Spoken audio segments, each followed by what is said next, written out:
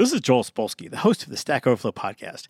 Our podcast depends on listeners like you, who aren't you because you're already listening, and we need more listeners like you.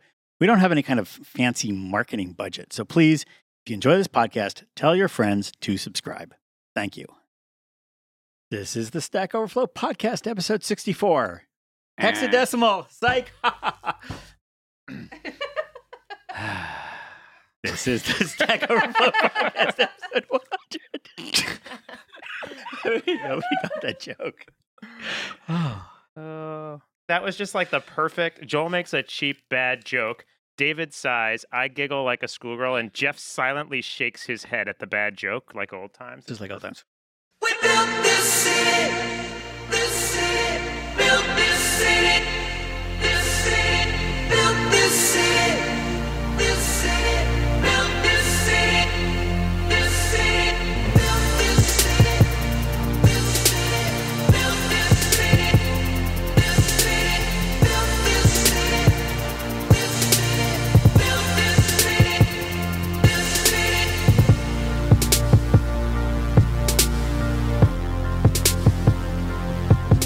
This is the Stack Overflow Podcast, episode 100, recorded Thursday, January 26, 2017, at Stack Overflow headquarters in New York, New York, home to the Statue of Liberty, where more than 8 million people live in peace and enjoy the benefits of democracy. Today's podcast is brought to you by The Cheeseburger. It's a hamburger topped with cheese. And Compose. Compose has spent the last 5 years helping developers ship applications with production-grade databases. Try Compose today and get a free limited edition t-shirt. Hurry, quantities are limited. Offer only for U.S. residents. Visit compose.com today. On today's podcast, the usual crew, VP of Stack Overflow, Jay Hanlon. Good afternoon. VP of Engineering, David Fullerton. Hello. You know, David, actually this morning I woke up and I thought, sorry to interrupt. We almost started a podcast. Isn't today's David's wedding anniversary? And I wonder if he's planning anything special. Oh, no. But then I forgot that and went to work. It is my wedding anniversary. All right. Happy anniversary. It's weird that you know that. Yeah.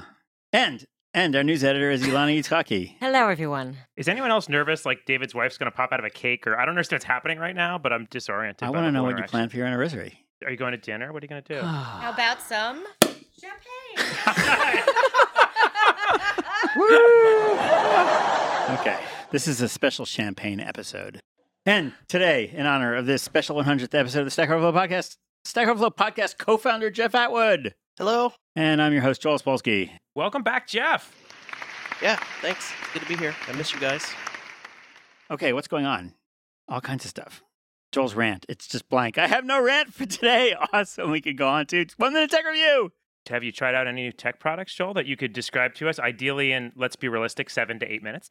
Okay, I'm going to do it in 1 minute. This is an app called Band. Has anybody seen this app? No. Band. It's Band. like a phone app? Yes. Okay. Nobody's seen it. Unfamiliar. Okay, that is the problem. It has like groups. There are group chats. You can make events with like times, and you can be like, tonight the group is going to dinner, and picture album. So like after dinner, you can put up some pictures of the dinner. It's like a GroupMe or Beluga, like little mini chat groups. Yes. I didn't realize there were other apps that did this, but okay, this one is called Band. Sorry. I thought there was. So here's more. what happened. Okay. My friend Peter made a group. He invited me. Cool. He sent me a message. I sent him back a message. I installed the app, signed up, and put my phone number and chose a password, put the password in my password We know how manager. apps work, right? This is also sort of having to serve as a rant because it's like if I have to sign up for a new app, it's probably going to take 20 minutes while I load my password manager and then choose a password. And it's like 18 characters with like special Squiggles. But they've Squiggles correctly figured out that if emoji. you have a friend named Peter and he wants Yeah. to invite you to something, you might just put up with that nonsense, and you did. Sure. Okay. And so we texted back and forth a couple of times and I was in that. And I never saw another person on this app or another group. So 1 star. That's my review. It kind of sucks. There was nobody there and we could have just been texting. Got The it. intersection between, Yeah. I have a review of a product that will Yeah. take about a minute and I will share my thoughts on, and something happened to me yesterday that I've picked at random has Yeah. gotten very large. It's No, a but bigger this and is the bigger thing part where of the I'm Venn diagram. actually giving you my review of the app, which It's is also a little it bit sucks. of a review of your friend Jeff. I mean, Peter, wasn't Peter. it? Peter, sorry. Take an interest, David. God. I got confused with Jeff Atwood. Only Joel can press the crickets button. So Yeah. So, Jeff, since you're here anyway, why don't you share some random thing you did yesterday that almost no one's interested in? No, sorry, Joe. I'm just kidding. I'm going to go download this app. No, I'm not, because you gave it 1 star. Go ahead and download it. We can be in a group.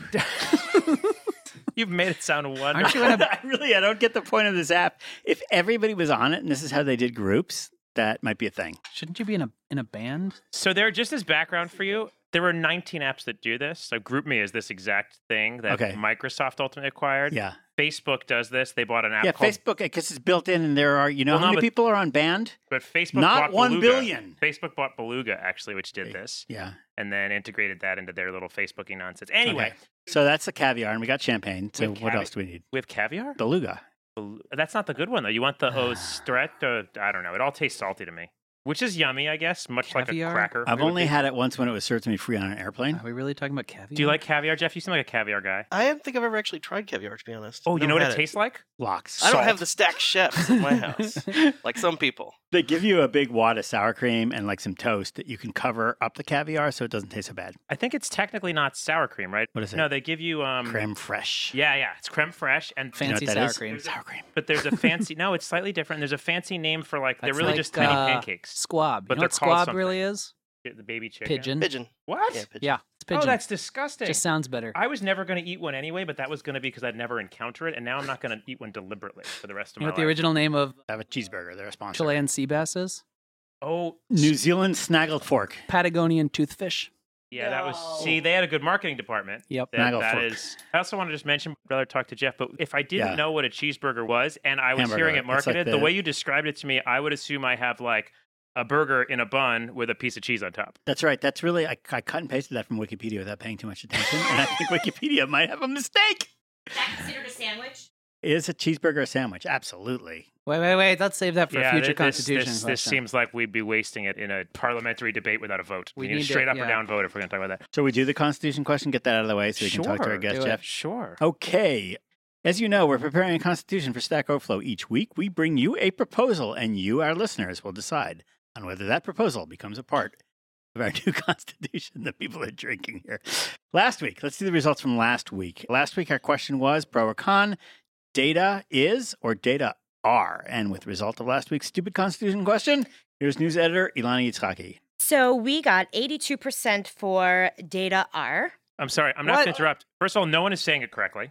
Data? Data. That wasn't the question. No. Data are. Oh, that's right. R. That's right. Oh. 82% for data R. Thank you. But I thought Ethan's was pretty funny because it's weird to say to data R, my favorite Star Trek character. Thank you. Lieutenant Data are. Yeah. Lieutenant. Very good. Very good. Today's Constitution question. Okay, let's get started here. You're driving with a friend. Imagine that you're driving with a friend. Are you allowed to tell the friend, pro or con, to get out and direct you into a parking space that you have to now parallel park into? That is the bane of my existence. I can parallel park just fine without anybody helping Yeah. me. There you go. Oh, so like when There's they a do lot that of pressure when there's in a an passenger in involuntary there. way. The judging one you. time someone tried to help me parallel park in the city, Yeah. and it just, he totally messed me up. Yeah, just yeah, like, yeah. leave me alone. Leave me alone, Like, dude. I know how to do this. Yeah. I know how to do this. I'm a New Yorker. Now, obviously, on a date, you do not do this. That would not even be. Like ask your date to get out of the car and stand on the sidewalk in the cold. Sure. And, yeah. People yeah, get direct picked up you. for dates still? Your question. In cars?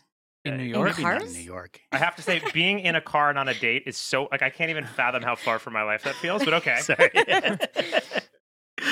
Okay, so pro or con, post your answer to Twitter using the hashtag Stack Overflow Podcast. Pro or con? Pro represents. Let's leave it a little bit ambiguous. No. The question was, pro, you are allowed to tell the friend to get out and direct you into a parallel parking space.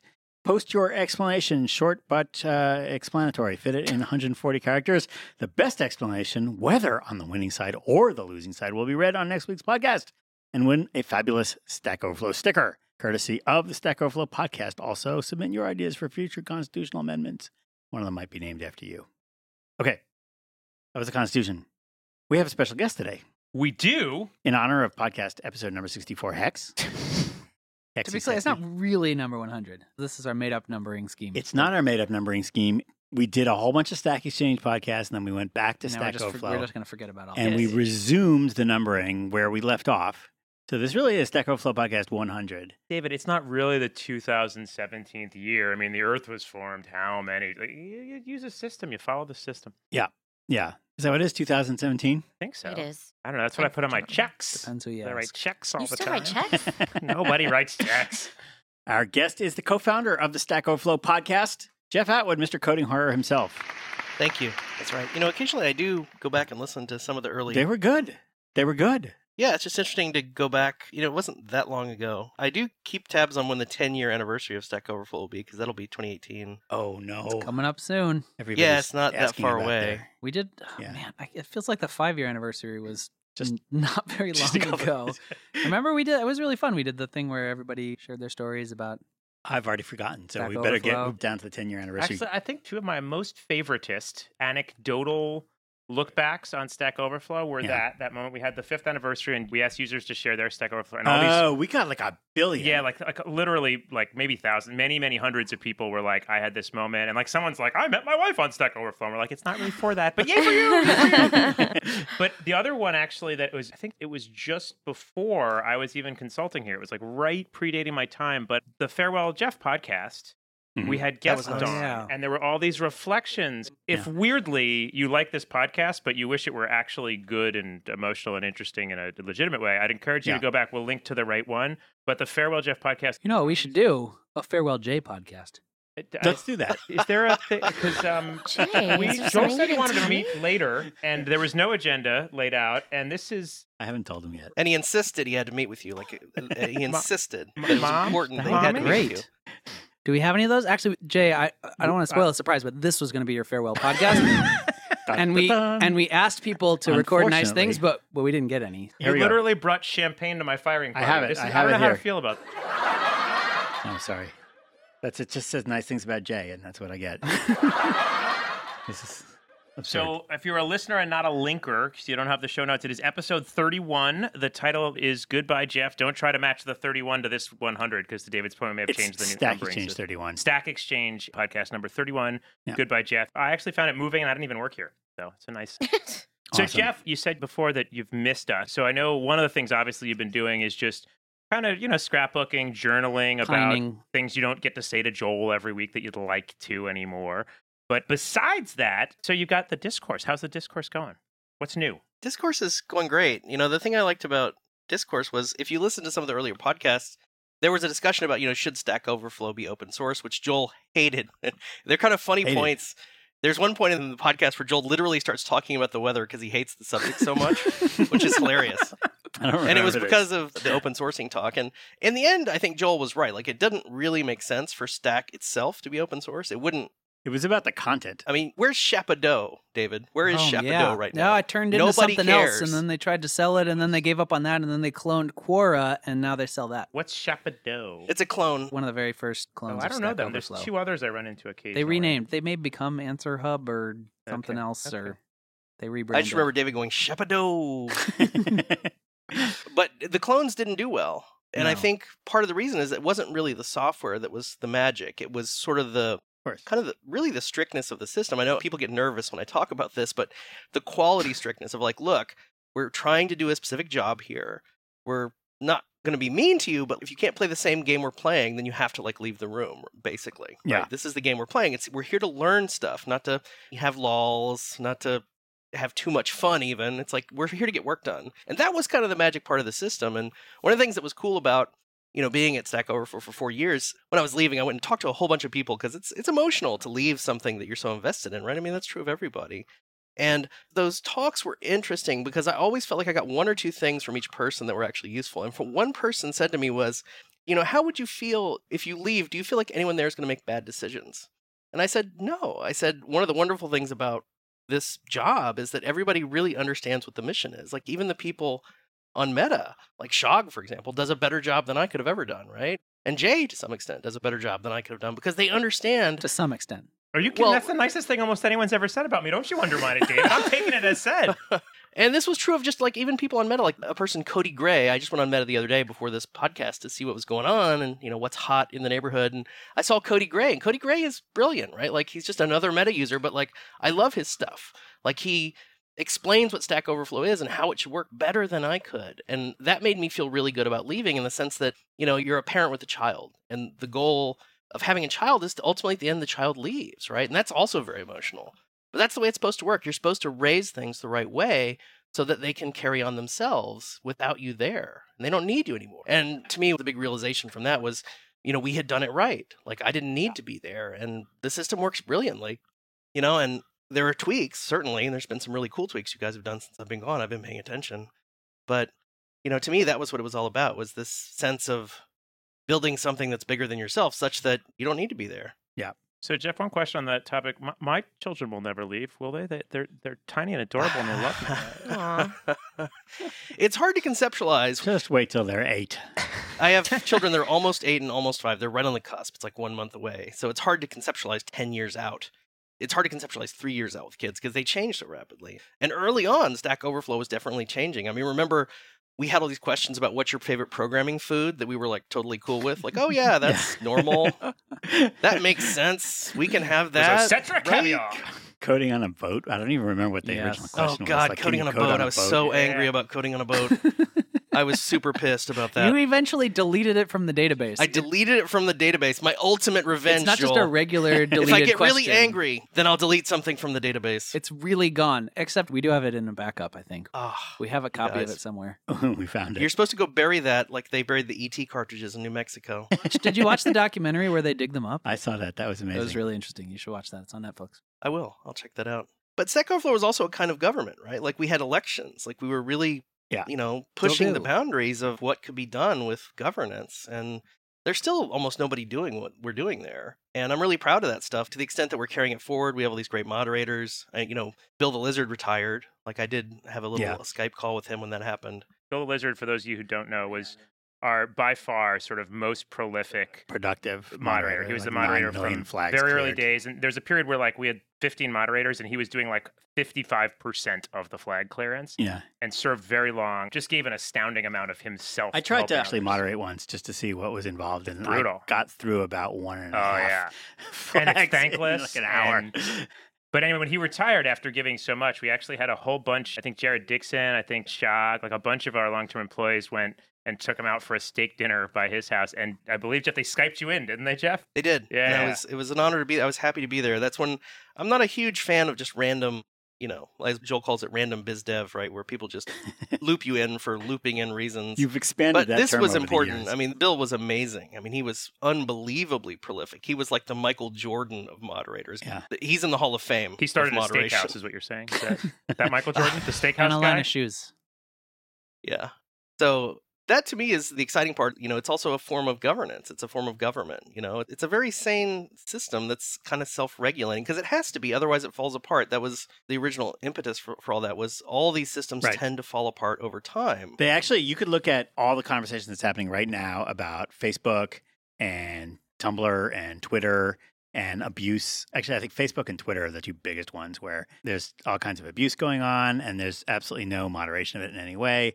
And both of the companies are sort of attempting to moderate their own communities by hiring moderators who will respond to flags in an utterly inconsistent, and capricious way that does not reflect the needs of any community. Like the idea that you could have a single set of community standards that apply to everybody on Earth for Facebook is sort of preposterous because, things which are offensive to one culture might be required in another culture and vice versa. As Facebook, I feel like Twitter is struggling with the abuse problem. It's like a widespread. Yeah. It feels like Facebook, because you can control your interaction, I feel like their a problem... little bit less of a problem, but they still try to get things off their network that they don't want on their network, right? Like they're struggling with fake news. Yeah, the The news.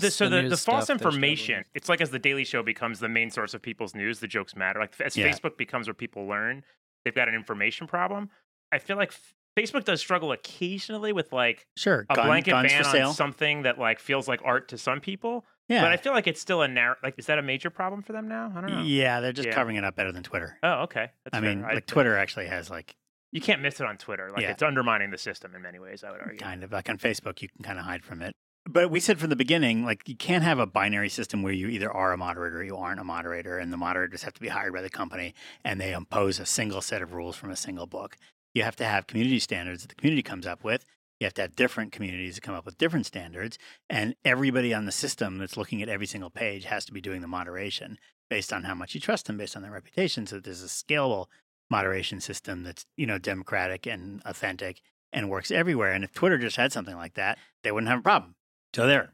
Yeah. Well, we're cheating a little bit because one of my key observations early on was everybody thought YouTube had terrible comments, and it does, kind of. I mean, if you go to some really popular video, some hugely popular, it's going to have crazy comments. Were you contractually obligated to say kind of for some reason? Have they sued you in the past? Like, that was pretty generous. The thing is, it varies. Like, you never know what you're going to get. There's always data points that are outside. Better than it was 10 years ago. Any video that's been seen by less than 1 million people has actually good comments on YouTube. Yeah. And always has. There's videos you can find that have amazing comments on YouTube. They're like, oh my God, this is amazing. This is actually informative, interesting, adds to the video. So it's not like a blanket statement. So when we started Stack Overflow, we started by saying, look, this is about programming. It's not about all the things that can be in the world. It's about programming. And not only that, but as we scoped in, it's like, it's about things that apply to all programmers, not all jobs, right? Not just you as a programmer. Not, as Joel said, I see a car on my street. What should I do about it? That problem. Help at Parallel Park is the right answer. Why is there a green Honda Civic parked on my street? That was the question. Yeah, that's the classic Joel, the thing that would only matter to this one person. Right. And to some extent, it's salesmanship. It's marketing. It's like, make me believe in your problem, right? Like, make me understand this problem is the most important problem that I've ever seen. And it's really interesting because programmers love interesting problems, right? Sure. Like, that's the whole point of all this. So make it interesting. Like, don't say, oh, I have a problem and, I don't know what to do. It's like, well, wow, this is really interesting because if I do this, then this happens. But then if I do this, this happens. And I don't understand. That doesn't seem right. And tell me a story. It's ultimately the best questions are kind of a form of storytelling. And that's what we're trying to get to, and again, fun-sized units of work where you can go take 5 minutes out of your day, look at some semi-interesting Stack Overflow question and share some knowledge, right? Oh, I happen to know about this and I'll help you with it, right? So it's a good feeling. And it scopes the work way down to like, you don't have to write a blog entry because that's really hard. What do I even write about, right? Or I don't have to write a Wikipedia entry because my God, that's the authoritative topic on that for the entire world for the rest of history, right? I'm a little scared of that. Are they really? I would need to check if they're really saying that a cheeseburger just has cheese on top of a hamburger. That's not what a cheeseburger is. Scroll down. That's just the summary at the top. Scroll down. There's probably a diagram. It does. It's a hamburger topped with cheese. They do have a correct diagram, but I mean, the very first sentence on there is just incorrect. Well, maybe you should edit, Joel. The slice of cheese is placed on top of the meat patty. Although they corrected immediately after that. There you go. Somebody went in and edited it and was like, this is confusing. We need to clarify. You're trying to make a cheeseburger. I don't know what a cheeseburger is. It isn't on the menu of every restaurant in the entire planet. You can't just put the cheese on top of the bun. We have a whole bunch of clips that our audio editor, David Greenlee, has prepared based on the old Stack Overflow podcast, sort of classic moments in Stack Overflow podcast history. So I'm going to just sort of sprinkle them. I like how we've done that. Like, it's like our 100th episode. We finally got the big fat syndication deal. And so instead of making new content, we're just going to play little bits and Christmas pieces specials of all the old episodes and not do any Do you work remember that time? while we count our tell money. me that story. Oh, yeah, we have a name, Stack Overflow. Did you get that domain name? Yeah, we do have it. It is in my possession. I actually put up a little tiny landing page with a funny little cartoon. So if you're curious, you can go there and see it. Yeah, I just like that. I just like the magic. So we're going to make the magic happen, right? We're just going to invoke the miracle at this point. Yeah, for like a year, the StackOverflow.com was just a picture of a scientist standing at a chalkboard. It was more like 6 months, and I got in trouble because I didn't properly license that cartoon, and Joel chastised me, and correctly, for not doing it. Because it was pretty easy to actually, I think I was just worried, like, how do I even license this? But no, Joel was right. It was pretty easy. You just paid for a little license, and so we did have an official license for that cartoon. I think it might have been published by my publisher. If it makes you, I found out. If it makes you feel better, when I did the 5th anniversary post, I reused that to kind of call back to that era and this and that and put it in the post, prominently featured, and also didn't make any attempt to license it properly because it never occurred to me. We're just terrible people. Now whoever wrote that thing is probably going to sue us based on this podcast, but I'm happy to go get someone. I'm going to go ahead and right guess they don't listen to the podcast. What do you mean? No, I think actually we tracked this person down. This is... It's a fairly famous... The cartoon is scientist standing at the chalkboard, and there's like some crazy equations, and then there's one part in the middle where it just says question mark, right? Wait, I'll read you the email. This is really good. Check it out. I replied, I said, no, we didn't. I can pull it down if there's a problem. It's only a temporary placeholder anyway. Joel says, are you kidding? If it's a problem, you're launching a content company with a blatant copyright violation? Take it down. Email Sydney. He sells his cartoons from the site. Sydney Harris. Sydney Harris. Apologize, buy the rights retroactively, and put it back up. And then Joel was right. I mean, Joel has chastised me before with things that I didn't think was right, but I concede Joel was 100% right about this. I said, of course you're right. I didn't know who the author was or that he had a site. I'll do that now. And I said, I ascribe this to the generational divide in copyright, and then I put a citation. Generational divide and copyright. That's like when you go to YouTube and there's like an entire video of like a Mary Tyler Moore episode, and it's been posted by some child somewhere, and they've written no copyright intended or something. Like they no put copyright words, intended. Yeah, Andy Bio talks about this. Are like, or the Facebook thing where people think that by posting a message, they're reserving copyright on their images. Yeah. Have you seen that? Yeah. They're like, if you use this, you owe me $500 or something. That meme. Anywho, okay, that was sort of a very early kind of prehistory of Stack Overflow before anybody knew what it was. We got the domain name. And I think this is what I couldn't remember so much. Maybe, Jay, you've listened to all the podcasts. I have. How many podcasts did we have before we even told anybody what Stack Overflow was supposed to do? I like that despite I'm the only person, I believe, maybe who is not recording them, who's listening to all the but podcasts. you've listened to You're them. like, well, you've probably memorized how many there were and have it on the tip of your tongue. I don't know offhand. But there were a bunch, right, Jeff? We recorded quite a bit. There weren't that before. many. There was maybe 8. All right. Before we kind of got into what it actually was. Felt like forever. Yeah. It was actually a pretty brief period of time. I mean, we joke about 6 to 8 weeks, but it wasn't actually that long before we got something up and running. And speaking of 6 to 8 weeks. I want to say 6 to 8 months, actually. It was from the time we actually conceptualized it to like having something people could click through and go to as an actual... Because there was a private beta for a while. Remember, there was a private beta... And then there was the public So beta. that was like a month, though. It was really quick. I've been telling people since then that it was sort of like April that we really started work on it and August that we launched. So it was really 4 months. Yeah, that sounds about right. Beginning to end, because I think... Which is about double the 8 weeks. Yeah, it wasn't a tremendous long period of time. It wasn't like we were Duke Nukem forever. And it took forever to get stuff up. Not at all. They finally released it and it was crap, right? Yeah. Yeah, Duke it was Nukem terrible. Forever. Isn't that funny? Nobody thought they were working on it. They didn't really anymore. release it. Wait, no. What they did is somebody just bought the rights to it and released another game. Right? Isn't that? No. It was the game that they were working on for 13 years. They released it. They actually and it was terrible. Yeah. It wasn't as bad as Daikatana. It was just like mediocre. It was just like clearly not 13 years worth of work. It was... Okay, hold on. Let me play this clip. Some people have been asking about scheduling, and I want to clarify. I've been telling people 6 to 8 weeks until we get to what we call our private beta of Stack Overflow. So how'd you get this 6 to 8 weeks? What's this based on? What's this? Did you like make a list of tasks that you want to complete? No, that's just sort of a off the top of my head estimate, really. Okay, well you're doomed, Jeff. There's some controversy.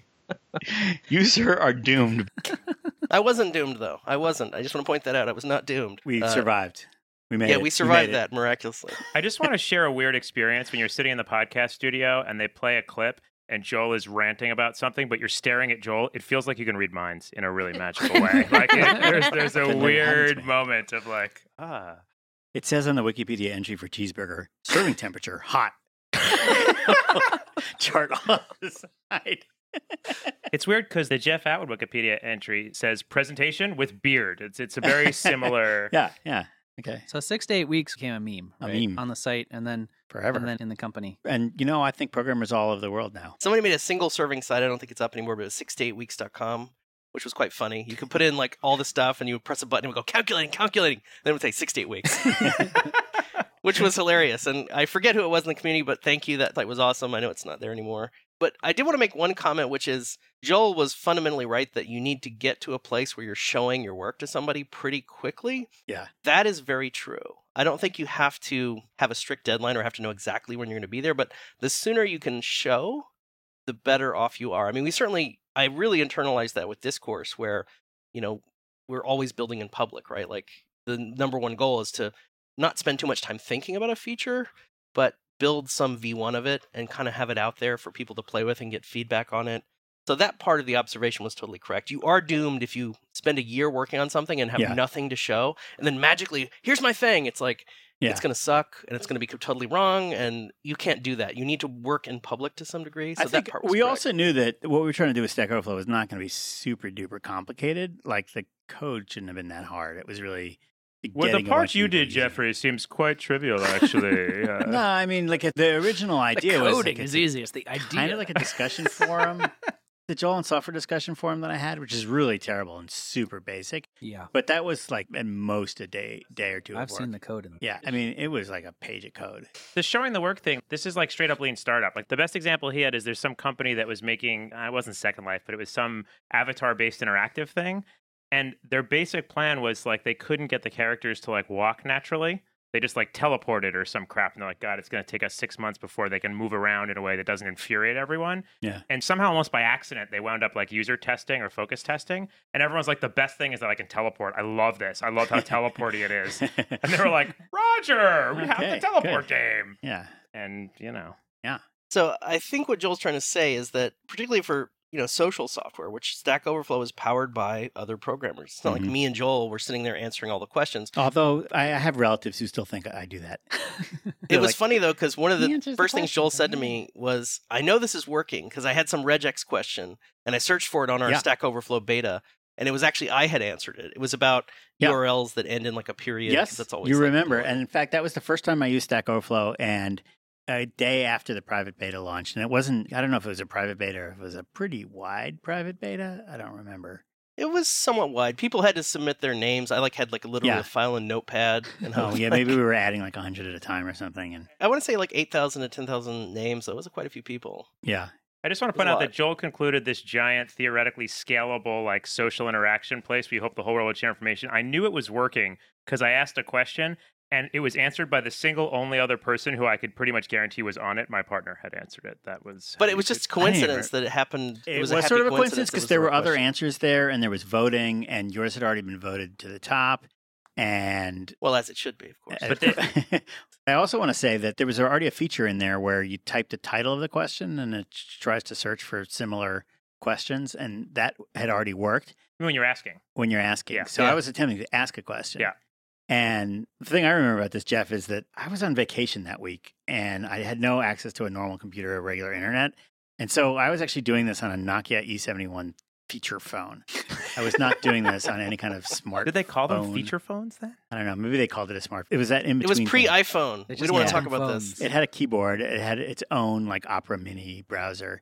And when I saw like everything working the first day and I saw like the people just sort of swarming and asking questions, I was confident that it was going to work. And we did a podcast like right after that. And I think I phoned in for it or something and you had Jeff and Jared on. Is this possible? Oh, nice. Could this all have happened at the same time? This is possible, right? Yeah, I believe it. It was just me, Jeff Dalgas, and Jared and Joel. That was the whole company at that point. Yeah. That's two of our most tenured developers. You guys might have done that yourselves and I just like emailed you or something because that might have been the one that you did by yourself because I was on vacation. And I told you guys, hey, this thing that you built, every program in the world is going to use this. Like, this is going to be a thing that 100% of programmers use all the time. And you were all like, nah. I'm like, no, I can tell. Like, this is lighting up like nothing I've ever seen before. This is like totally successful, just based entirely on this one experience with that URL question, which maybe you just read my mind and so you made sure that that one was answered. But there were, thousands of questions like right away. And that's how I knew it was going to work. And I knew that it would just fill up with every possible question kind of right away. And then every program would use it. And I don't know how long it took you guys to come around to my belief that it would be a universal thing. I think it took quite a while for me because I don't really like compliments. But I think the thing that really struck me was when people were straight-facedly comparing Stack Overflow to Wikipedia. That kind of stopped me dead in my tracks to think that we had built something as significant as Wikipedia was. I mean, that is an incredible compliment because Wikipedia to me is like literally when you're playing a game of Civilization and you build one of the wonders of the world, that's Wikipedia, right? Yeah. Freaking pyramids. I think, right? are you That's mixing how up big it Wikipedia with the Library at Alexandria or the hanging, is there a... I think it's on scale with those. I think it's literally one of the wonders that you build in Civilization. So when people are comparing you with a straight face, not ironically at all, to like Wikipedia, like one of the wonders of the world, I'm like, wow, we really did do something amazing here. That's when it really struck me. Mm-hmm. That was years later, though. It took a while. I would say like 2010. The point is, it takes a pretty long time to conclude that Joel is right, on average, generally speaking. We did this mix. You and I were on stage at this mix conference in Las Vegas that Microsoft put on. And we were supposed to talk about how Stack Overflow uses ASP.NET MVC with Razor. Maybe before Razor. I don't know.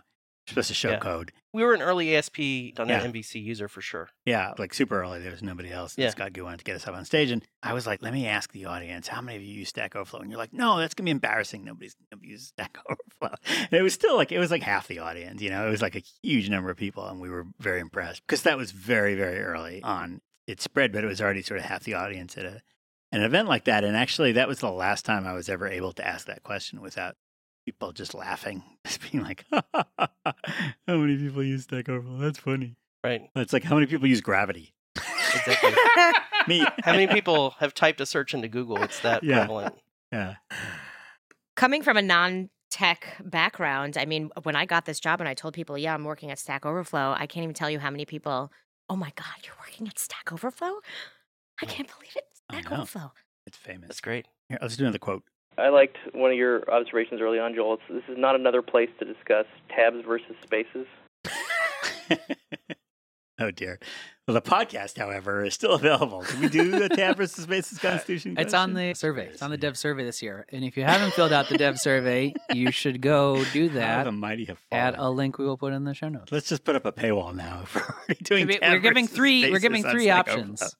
tabs, spaces, or both. So not just a binary. It's much more complicated than that. That's so. No, you're wrong. We're going to solve this So- once and for all. Yeah. So even though we did have an understanding that we didn't want too much argument, essentially things that are unanswerable, like, Right.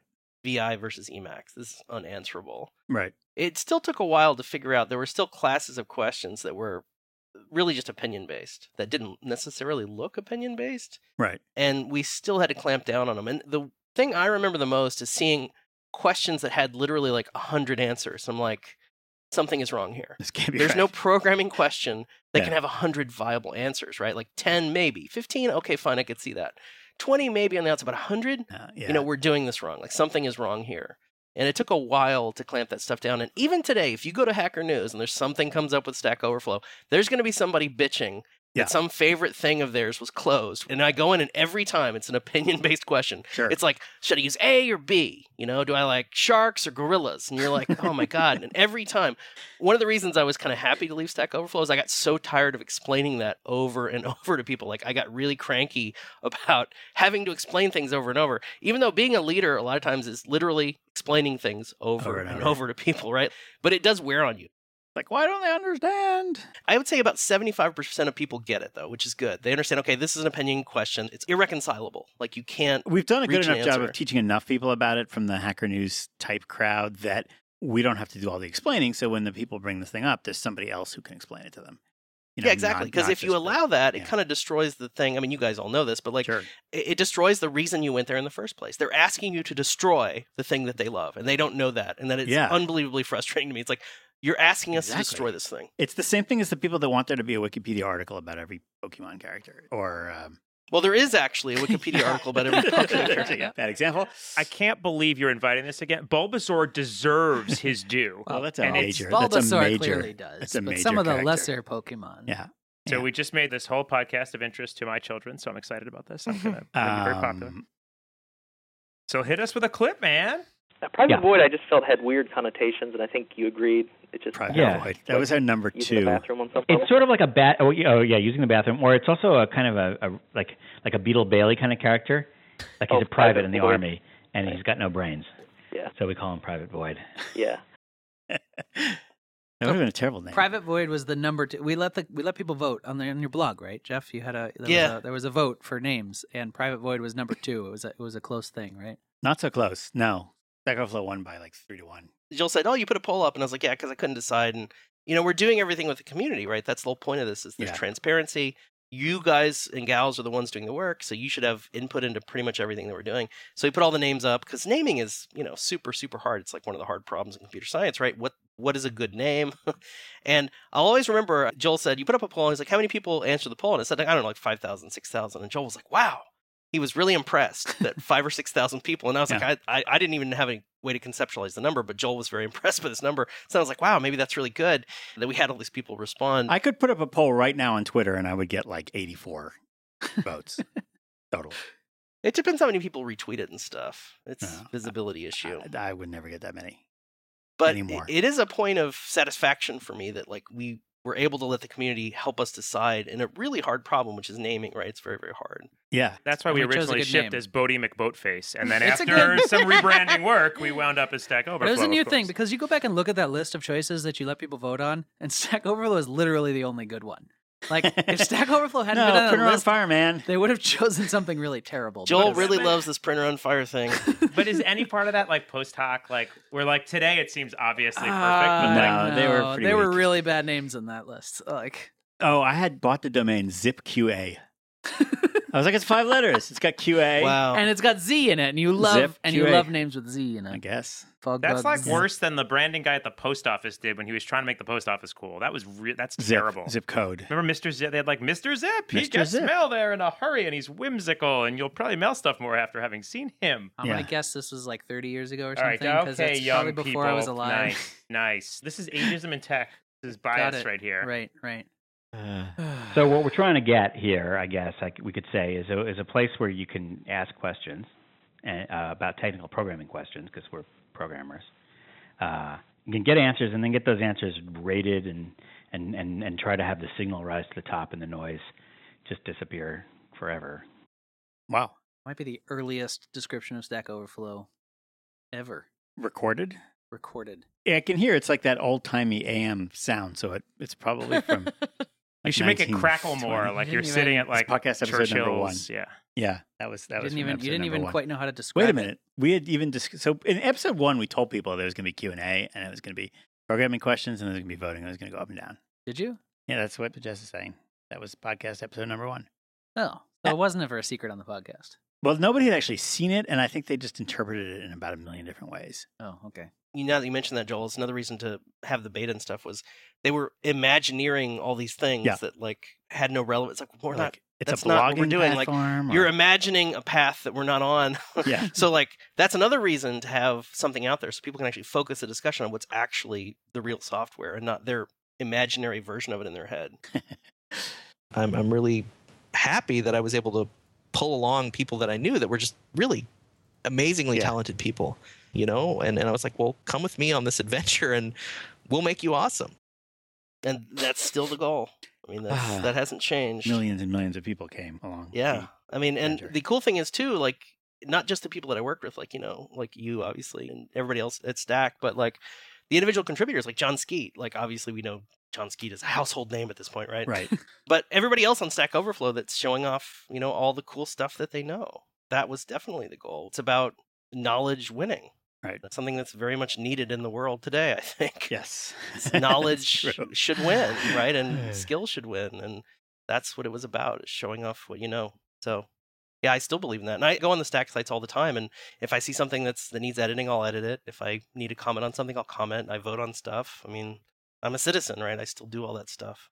I don't answer stuff anymore. Unfortunately, I don't have a lot of time for that. But occasionally I'll post questions. A lot of stuff's on server fault, actually, because the last 2 years I've been really immersed in Linux. I'm kind of a Linux noob.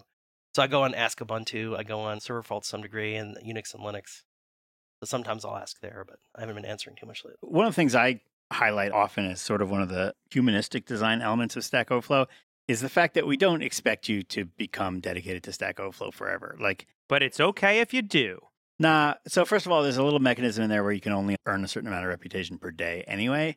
And so at some point you realize if you're contributing more than a couple hours of work to Stack Overflow that you're not earning additional reputation. I mean, Well, you're it's welcome to try. Diminishing returns, at least. Yeah. Because you get some. You get Well, the Jeff wanted you to go get the accept outside, route. right? Wasn't that the? Yeah. It's all right. Go take a walk. You know, see your. It's actually interesting because there are sort of counterexamples. Like the best one I heard of is Turntable FM, which was so exciting and so addictive that people would just spend I 4 used to hours use on that. it every day. Yeah. Because you're and- a cool DJ person. Yeah, it was like bizarrely overly addictive, and people would just burn themselves out in like a week and never go back. And so everybody was like super excited about it. And the first time they used it for 8 hours, and the next time they used it for 12 hours. And then they were like, I don't have time for that in my life ever again. And so there really is a way to be kind of too far along the scale of making a game that's just too mesmerizing and a little bit. They sort of described it as cocaine, not That was marijuana. that was my Candy Crush experience. Like, Yeah. I don't love mindless games that much to start with. Yeah. But somehow someone's like, you got to try it, and it was like just perfectly made. To keep it going It was just forever. had good production values, and you got into it. And it had this, and it's designed to be super addictive. Yeah. And if it had been less engaging, I would have played it longer. Mhm. Like, I basically hit a point where like I was like sitting down to read to my kids, and like they went to the bathroom, and I'm like, I could sneak a game in, and I'm like, this is madness, and I Yeah. just deleted it. I didn't like how empty addictive it felt. So we have sort of those little touches. And I think there was also something about Stack Overflow where essentially, we never said you have to be a member for life. Everybody has to contribute to every question. We sort of blood expected. in, blood out, that sort of thing. Yeah, we sort of expected it was like, hey, come participate for a while. And if you get bored answering newbie questions, just move on. Just move on. And that was based on the experience of Usenet, where there were just these crotchety old people that had been there forever, and they were just angry about people asking, medium level questions or even advanced questions that weren't super advanced because they saw them 6 years ago. And it's like, it's not that we're boring, it's that you're a boring person. And so kind of, our approach was like, those people should just go away and new people should arise to answer the questions. But this is one thing I've always said about Stack Overflow, and I don't take a lot of credit for this. You guys really did this before I was here, is it's essentially, in my view, the first sort of broad interaction social network. So Facebook, I consider it small, like you're dealing with small groups, but where everyone's essentially can interact with almost everyone else, that maintained what I call like a stable orbit, right? It's like, to your point, is like the original groups that were focused and like had a group and it was on a topic, these Usenet groups, they got more and more insular until it was like the no new people club. And they just got too frustrated with the new people. Right. And they had to either splinter off to the old grumpy guy's room and there'd be a new person room or whatever. But they could not allow anyone else in because they got so restrictive and intolerant of everything. Or it goes the other way, which I call like, so that's like crashing into the earth. And the other way is like, I call it my spacing out, where the orbit just keeps getting bigger and bigger until like, now it's dancing cats dressed as grandmas, right? And it just becomes, it's like, to Jeff's point, is if you start with asking about coding and then you're asking about like, your chair is uncomfortable while you're coding. And eventually the question is like, I was coding and my cat fell on a plate of syrup. How do I get syrup out of cat fur? No, that's a fine question. The question becomes, what are you eating? Well, right. Right now. You heard it here first, folks. You can ask about how to get syrup out of cat fur on Stack Overflow. On one of but the other not Stack eating. Exchange sites. Maybe a different Stack Exchange site, but that's better than Stack Exchange. But the point is, syrup. It's anything. And like Cooking Stack Exchange? what Stack Overflow achieved, and I argue, Only if you're going to use the syrup in a recipe. This is now the Syrup Podcast. Welcome, Vermonters. And I think, Jeff, to your earlier point, it was the fact that the community was constantly adjusting instead of some dictatorial force, basically, that allowed it to keep shifting back into an orbit that I think welcomed new people in, but established clear enough guidelines that it didn't become useless chaos. And No, but we made them do that. Is hard. Sorry, but Usenet also had a community, and that's where they get the insular old grumps from. A bunch of people playing dominoes on the street. Yeah, but it was that balance, right? You had the community, but it was also steered by a philosophy with strong, you guys had an opinion about what it was going to be.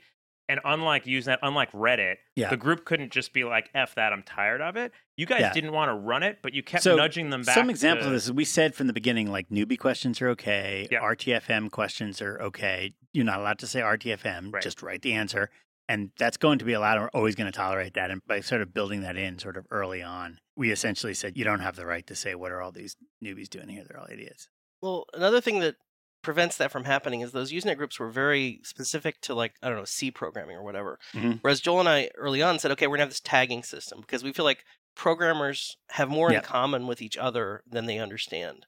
Like, you probably need to know regular expressions. You probably need to know operator precedence, regardless of language, right? You need to know that stuff. SQL, you're going to need to know that. JavaScript, to some degree, you're probably going to need to know in the long arc of history. So rather than keeping them in their own little rooms where they could, eventually become this weird little offshoot place, they were kept in sync with the larger body of what's happening in programming. Like early on in Stack Overflow, we timed perfectly accidentally with the rise of the iPhone and building iOS apps. So because that was so new and it was such a great place to ask new questions that it became the de facto place for people to go for iOS programming. I've heard that many, many times. It was an accident of history, but it was also due to design. And we weren't saying, okay, you're iOS programmer, stay in your own little room, don't ever step out of the Apple world. We're like, no, there's a bunch of other questions here about programming that may actually be able to help you. So I think that is a factor as well in what you're saying, Jay. Yeah. Turns out on pets.stackexchange.com, we have a question, how do I get a Band-Aid out of my dog's fur? So I knew that one was legit. It's really the questions that we used to see on answers.com, like, I can't seem to get my act together and do my homework. Or what are you eating? Or what are you listening to right now? It's just like crazy things happen when you allow people to type things with question marks and you just allow everything. I also like Joel's characterization of all, and I know you've talked about this before, David, but I agree. Everything is just typing stuff into boxes in Windows. That's pretty much computing. That is computing. It's just you type words into boxes on your computer. Yeah, you have a little box and you type words into it and then they get sent to a server and the server does something with them and then puts them in a different box on a different computer in a different place. And everything is just a permutation of that. Yeah. And this was also in the context of like closing questions. It's that people think there's a fundamental right for them to type into the computer and for that they should be able to type anything into it and it should be able to be seen by everybody in the entire universe. Until the heat death of the universe. Yes. And as soon as you take away that right, they get extremely angry. To be clear, we weren't taking away that right. We were just saying, not here. Just go do it somewhere else. Yeah, exactly. One thing I've kind of wondered about is there could be an effort to hybridize Stack Overflow with like Khan Academy, basically, where if somebody comes in and they're so newbie that they just don't know anything about anything. Like Joel's example was always like, to answer this question, I would have to read you a book, literally, from beginning to end. Right? Because you lack so many of the core fundamental concepts that are necessary to even understand. Hi, I am new to medical science and would like to remove my kidney. Exactly. Tell me how to do a kidney operation. I need to take out my kidney. So just answer my question. What's the problem? I bet there's a WikiHow article. Yeah, complete with diagrams. I'll tell you what, you're not going to find help on his WebMD. While riding a bus. Those guys are not. I'm riding a bus and I need to remove my kidney. Well, can I just... So the best WikiHow article is How to Be a Juggalo. If you haven't seen that, please go there right now and read that, because it's amazing. It's one of the most amazing pages on How to Be a Juggalo. And what I love about WikiHow is that, as far as I can tell, is they go back and they take the articles that have become insanely popular because they let you land on Google all the time, and they add like full illustrations to them. So they'll take these like really weird, like basic articles, like, you know, how to kiss a girl or something, and it's got like full illustrations because it's super I'm sorry, do you have common. a link? Do you have a link to this? Because that sounds Just Google pretty it. useful. I'm sure it's on there. That sounds pretty. I could learn to. Wait, so I'm sorry. I still don't know what a juggalo is. I heard Alana laugh out loud. So Alana, would you mind maybe being just such a professional? Could you maybe read to us the highlights for How to Be a Juggalo? Listen to the popular hits from Insane Clown Posse. Songs like Great Milenko, Hocus Pocus, The Needin' Game, Boogie Woogie Woo, and What Is Your Juggalo are popular songs to start with. The animations are amazing too. I mean, these. No, don't. That's enough. Don't spoil the surprise. All right, because I think everybody go read it. Should go to that page. Box. Enjoy the experience. We don't want to. And I do want to point out, in an alternate universe, that actually could have been what Stack Overflow was. I'm not totally joking about this, because if you don't scope what you're doing, you're like, well, you can ask any question here. Like, this is actually one of the best case outcomes. Am I the only one now envisioning Joel and Jeff dressed up like juggalos, standing awkwardly in a juggalo crowd? Like this. Oh, man, I'm a pirate head. Saying whoop, whoop, apparently, according to the cartoon bubble on this WikiHow site. Oh, this is fantastic. That would be good. That's a great image. I want to keep that image. I want to try some more of my buttons. Somebody asked me, like, when did you feel you were successful? That was me just When now. did you feel that you had really made it? And for me, it was, you know, writing that blog post about choosing your own adventure. Like, the right decisions are always a little scary. Nice. That's about startup. So that's not about, like, when was Stack Overflow successful. Yeah. This is about when did you start on this adventure to build Stack Overflow and realize I've made a terrible life mistake and everything I've done is a huge mistake. Yeah, so it is true. Like, I do tell people, like, I'm not a big advice giver because I just don't feel qualified to give people advice about a lot of stuff. But I will say the good decisions are always a little bit scary, because that means you're pushing yourself, right? Like, you're not picking the thing that I know I can do, the thing that's going to be easy. You're picking the hard thing. You're picking the scary thing because I don't know if I can do this, right? You know, I don't know if I can make this happen. I could fail. Mm-hmm. And if there's no chance of failure, then, you know, there's nothing challenging for you. You're not going to push yourself. You're not going to achieve anything you wouldn't normally achieve. Right. And on a more depressing note, I've had jobs before where I kind of didn't care if I went to work in the morning because I wasn't scared if I would lose the job because I didn't care, right? Like, and I was like, you got to be a little scared about losing your job too, because like you like your job, you want to do your job, right? And I remember having that feeling and thinking, wow, this is bad, right? I actually literally don't care if I lose my job because I just don't really want to show up here in the morning anymore, right? So there's two flip sides to that coin of, you know, that fear feeling can be good and also bad. One last one. No, I should be thanking Jared. Jared's great. He did it all. Jared did a ton of the early Stack Overflow, it's true. I think that was after you did a scan to see who did the most check-ins into the source code. Yeah, no, Jared did a tremendous amount of work because when we started, it was just me and Joel, right? It was me and Joel saying, hey, we have this idea. Yeah. I said, I think I want to do something. I have this blog that's really popular. It's like, let's build something. And I just don't know exactly what it is, but I know I want to build something. And Joel said, I have this idea. I was like, I love that idea. That's a brilliant idea. And Joel's a great idea person. I'm actually a terrible idea person, for the record. I'm a great, like, execution. I'm a great tweaker. But I'm a terrible, like, from scratch, come up with some new thing to do idea person. Joel's much, much better at that. But the idea was I would just work on it by myself. And I was like, okay, so I'll sit in front of my Visual Studio. I would just sit there in front of Visual Studio going, I don't know what to do, right? Like, I had this paralysis because I didn't really know where to start. And I realized, like, what I needed was a buddy. Like, I needed a coding buddy of some kind that would start work. And, you know, it's like dueling banjos. He would play some notes. Then I would play some notes. And then we had a song, right? But you're just sitting there like, I got to make up a song from scratch. You're like, holy crap. I had to make up a song from scratch. It's like it's this huge paralysis sinks in. Whereas, Jared was like, okay, I'm going to build the initial login system. It's like, cool. Then I'll build a page that displays the questions, right? And we were riffing on each other, and then it became a thing. So without Jared, I basically wasn't able to get started. So Jared was hugely critical to the early beginning of Stack Overflow. I kind of literally couldn't have done it without Jared. All right. That's true. Thanks, Jared. And Jeff. I feel we should say some nice things about Jeff Dalgas, too. Yeah, Dalgas came out a little bit later, but yeah, I don't know the exact timeline. But it was the early versions of Stack Overflow, probably the beta and stuff. I should look this up, actually. For the newcomers, the newbies, how did you two meet? Joel and Jeff? Yeah, who are you asking about? Joel and Jeff. How'd you two meet? I was a blogger, and Jeff when was two a blogger. bloggers love each other very, very much.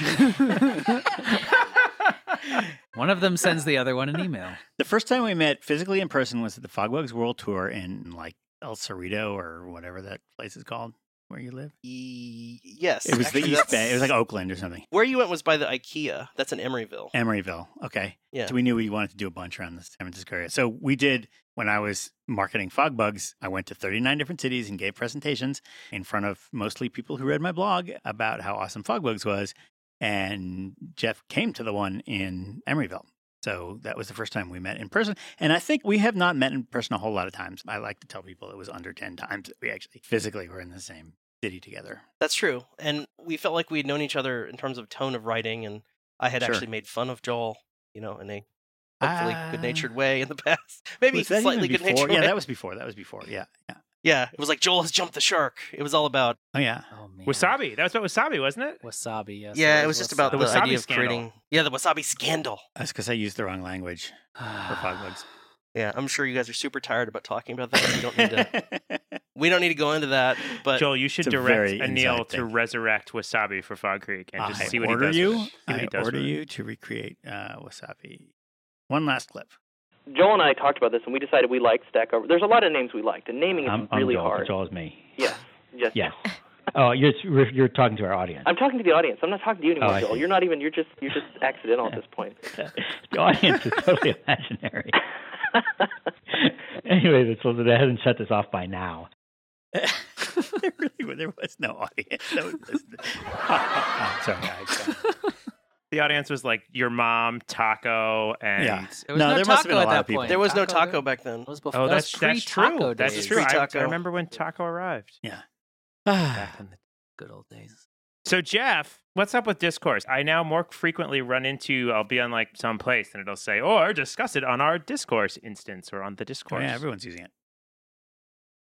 Sorry, I got a little sidetracked because I'm looking up when I was talking to Jeff Dalgas for the first time, and it looks like July 2008. So it was pretty early. That's the first email. I'm just going through emails actually to pick that up. It's where Dalgas just sent us a screenshot of his journal, and it's quite clear in there when he first. But I just want to point out, like, my initial, I will pay you $500 a month. That was the. It's that weird. was the initial bid. What his says is, Dear Diary, today I learned a little bit about life and a little bit about love. So I don't know what that means, but That's there's a Doogie Howser. You're totally right. It is Doogie. Oh wow! I can't believe you got that. Wow, that is crazy. Joel and I have the same weird old person memories. Okay. So you just super don't want to talk about Discourse. It's okay. We don't have to. No, I do. I just wanted to I'm give happy Dalgas to talk about Stack the credit. Overflow. That's where I work. Well, because I felt like we were talking a lot about Jared, and it's true that, Jeff Dalgas was equally as important. You love them both the same. We know. And one funny thing about Dalgas, to tie this to Discourse, is we love to blame things on Jeff Dalgas. No matter what happens, it's like, well, Dalgas, it's like a force of nature. Like, Dalgas happened, and then this bad thing happened. So I carried that over to Discourse. So we actually have custom emoji. You sure that wasn't Jason Punyon? Sorry. Well, Punyon is a different level of... No, this is how he's Punyon taking came the later. Punyon thing even further. He used to constantly mess with Jason Punyon, and now he's even taken away the idea that he ever cared enough to mess with him, taking it to a new level and assigning someone else the... Yeah, so we'll blame things on Dalgas, and then we have an emoji that we type into Slack. And it's like, oh, well, Dalgas, obviously, this is why this happened. At Discourse, where Dalgas has never worked. Just to be clear to our audience. Got it. Yes, exactly. He's never worked there. There's no possible way he could have any impact on anything going on. And yet he's still responsible. Didn't you guys use Python or something? It's not even the same programming language. There's no way you could have even Ruby, copied Joel. it. It's Ruby. I'm sorry. Ruby and JavaScript. So riffing on some of the things I said earlier about Discourse, where it's open source. That's one of the things that I wasn't able to do at Stack and kind of wanted to do because I had seen what WordPress had done. And I feel like for some projects, not all projects, but for some projects, being open source is the only way to really succeed because you're trying to achieve a level of, ubiquity in the world that requires anyone to be able to just grab your software and just run with it and do whatever their heart desires. But as you know, Stack Overflow is not a whatever your heart desires system at its core. It is a very narrow system. I call it a scalpel. It's like a very sharp tool for very specific uses, and it will actually kind of hurt you if you don't know what you're doing. It's a little bit dangerous in that way, but that's part of the power of the system. So with Discourse, it's more like, first, it's open source, which is great. You can grab the code, do whatever you want. You don't have to ask us permission. You can just run off and do whatever you want with Discourse. And it's a lot more like a table knife. It's a safer tool. It's a more generally applicable tool. It's something everybody who sits down to dinner would probably need, whereas they don't necessarily need a scalpel when they sit down to dinner. It's less of a school and more of a restaurant or gathering hangout place, right? So it's something you would see on every street corner in theory. Yeah, and it's okay to have the same conversation 3 times. In fact, it's rather comforting. Yeah. It's okay to talk about, social things or get a little bit off topic or... Yeah, and it's a really interesting complementary set of problems to Stack Overflow. Absolutely. And when you guys were talking about Twitter, it brought up something that I wanted to mention because it's a design issue that we are still struggling with at Discourse, which one thing that Twitter lacks, which is really surprising, is the ability to temporarily mute someone. Like, say somebody's watching a football game that you totally don't care about, right?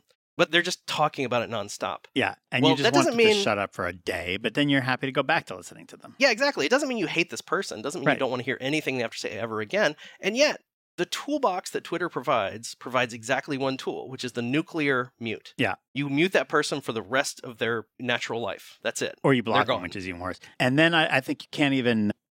it's hard to find all the people that you muted in case you want to maybe once in a while go back and let them back into your life. And then the other problem for me is I've actually blocked a bunch of spam accounts, these weird semi-porn accounts that try to tweet. And so there's a mixture of stuff that I really want blocked. Yeah. And people that oh God, I was just angry at that person for 1 minute or something.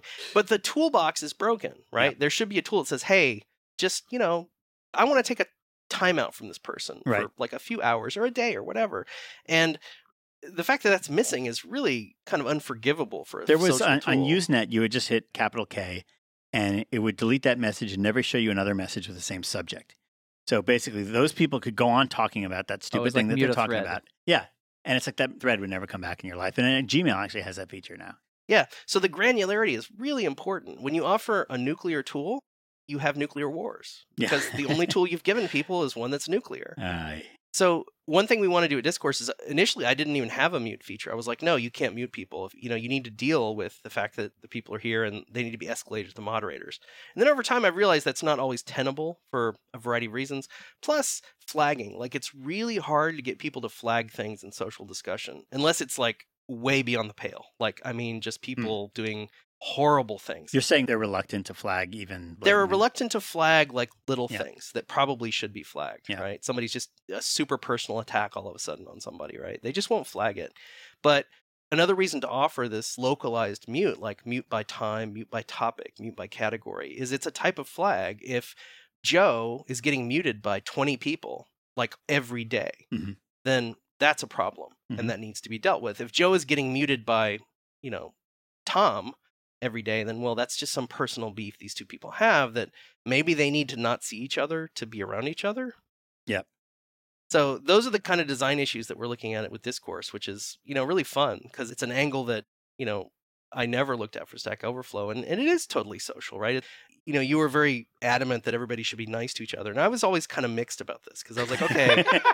This is an interesting issue to take the con side of, Jeff, by the way. Okay, go on. It's totally true. It's totally true. Well, no. Let me clarify. What I mean is you should always be civil. That's just correct. Social. That's like mismanners, right? You should always be civil. But that doesn't mean you actually like everybody that you're going to meet. This is kind of dishonest at some level. That doesn't mean you get the right to be mean to them.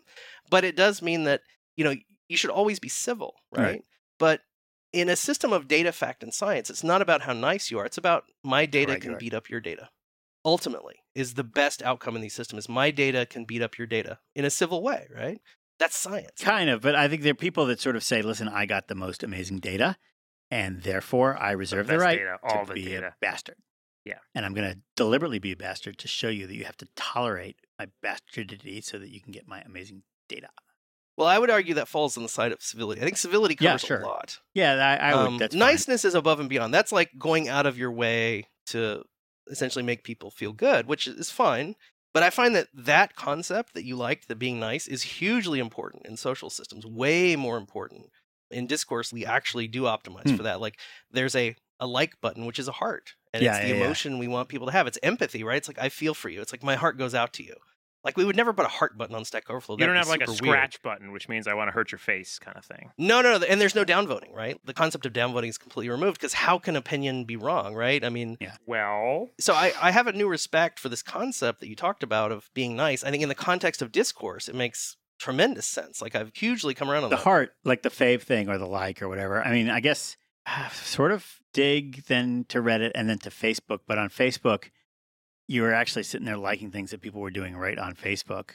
I guess it's kind of like an upvote. I'm trying to just think of the history of that because it's actually gotten to the point where like human beings on Earth now feel like they need to be able to just give you a little up arrow smile reaction. You know what annoys me? They've sort of half fixed this because I've been using an app like the one you mentioned before. I use GroupMe with our friends, which is like a closed Facebook, basically. But does it not have like? No, it does. It does because it's one of these little group messaging things. What annoys me is like if I'm on an iMessage group message. Yeah. They've sort of added these sticker idiocy things. It irritates me that when someone says something awesome, I have to write, "That was awesome, Tommy. I'm glad you said it." When I want to just express, like, I want to hit a Just button give 'em a smile. that says endorse this. And they added like stickers, but it's kind of weird because you're like attaching a weird picture. It's not standard. It's actually gotten to the point where people We've been trained. have been trained. Yeah. They have a sort of social need to do that little nice thing of showing somebody that what they did actually matters. It's also expressing, there's something about it that probably is just expressing something you do naturally in a conversation, right? Where you're getting part of having a human conversation, you're getting affirmation of things you're saying. Yeah. And if people are just not responding to you, you sort of trail off and stop talking. Or if they're nodding along, then you keep going. Like There's a generic little bit of that endorsement. too. You don't have something to add. You just want to say like "attaboy," like keep going. So I have to interject really briefly. So there's this amazing show called Black Mirror. Oh, Yeah. It's on Netflix, and it is incredible. It's basically Twilight Zone for tech people, and it's so good. Dark. So everything that we talked about here, watch season 3, episode 1. Okay. And it is everything that we talked about taken to like the extreme, right? Black Mirror. Yeah, season it's. 3, yeah. I cannot recommend it highly enough. Basically, go watch it. Okay. I demand that you watch it. I'm going to go home right now. I'll see you guys later. The other cool thing about it is they're all standalone. There's no narrative that continues. Every episode is standalone. Yeah, so they're don't like feel like, little oh, mini- now I gotta Oh. watch season 1, season 2.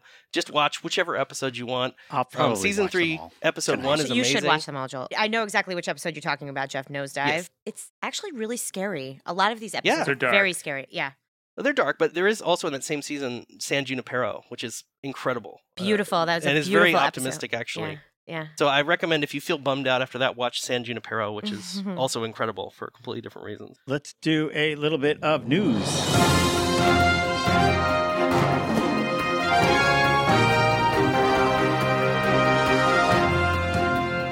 A new year means a new suite of predictions. Technology commentators have so far suggested that 2017 will be the year of chatbots, the year of virtual reality, the year of self-driving cars, or even the year of delivery drones. 2017 could also be the year of improved cybersecurity due to the long string of high-profile hacks and data breaches in 2016. What it's not likely to be, however, is the year of digital downloads. 2016 saw a significant decline in digital download sales due to the popularity of streaming services like Netflix and Spotify. What is the difference Let's there? try to parse that last. I don't feel like you get to say digital downloads went down because of these other services where people download way more things.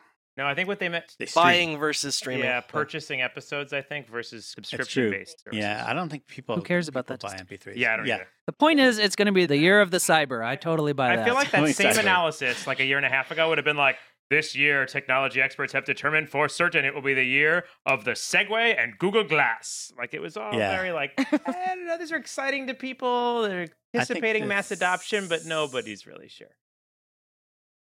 Okay, great news. You've gone and wasted. No. That was mesmerizing. I love the voice, first of all. I'm in We love had with a the very idea good that news editor. we have this really compelling voice. That was great. I could listen to that all day. Thank you, Jeff. Thank you. Next week, she's just going to read like the Juggalo Wikipedia entry, and it's going to be just as good. WikiHow. I think I would pay money to hear that actually now. Well, this podcast, you can make a contribution by sending dollar bills in an envelope to, but here's the thing, I don't know the address. Well, you've gone and wasted another hour of your life listening to Stack Overflow special podcast, ceremonial centennial edition, number 100, recorded Thursday, January 26, 2017 at Stack Overflow headquarters in New York, New York. If you enjoyed this podcast, please tell a friend, spread the word. We need more subscribers. Adam Carolla is catching up with us. This podcast has been brought to you by The Cheeseburger, meat, bread, and American cheese, available everywhere. And That's like American cheese. Compose. The worst cheese. Compose has spent the last 5 years helping developers ship applications with production-grade databases. Try Compose today and get a free limited edition t-shirt. Hurry, quantities are limited. Visit compose.com today. By the way, t-shirts are only for U.S. residents. Our audio engineer is Carlos Hernandez. Audio editor is David Greenlee. Technology concierge Michael Rosa. Producers Jess Purdue. Executive producers Caitlin Pike. For Jeff Atwood. Coding Horror, Jay Hanlon, David Fullerton, Ilana Itzhaki. I'm Joel Spolsky. Goodbye. Bye. See you later. Bye, everybody. Whoop, whoop. Climb aboard our magic train to join us in song. Come with me on this adventure and we'll make you awesome. We're going to make the magic happen.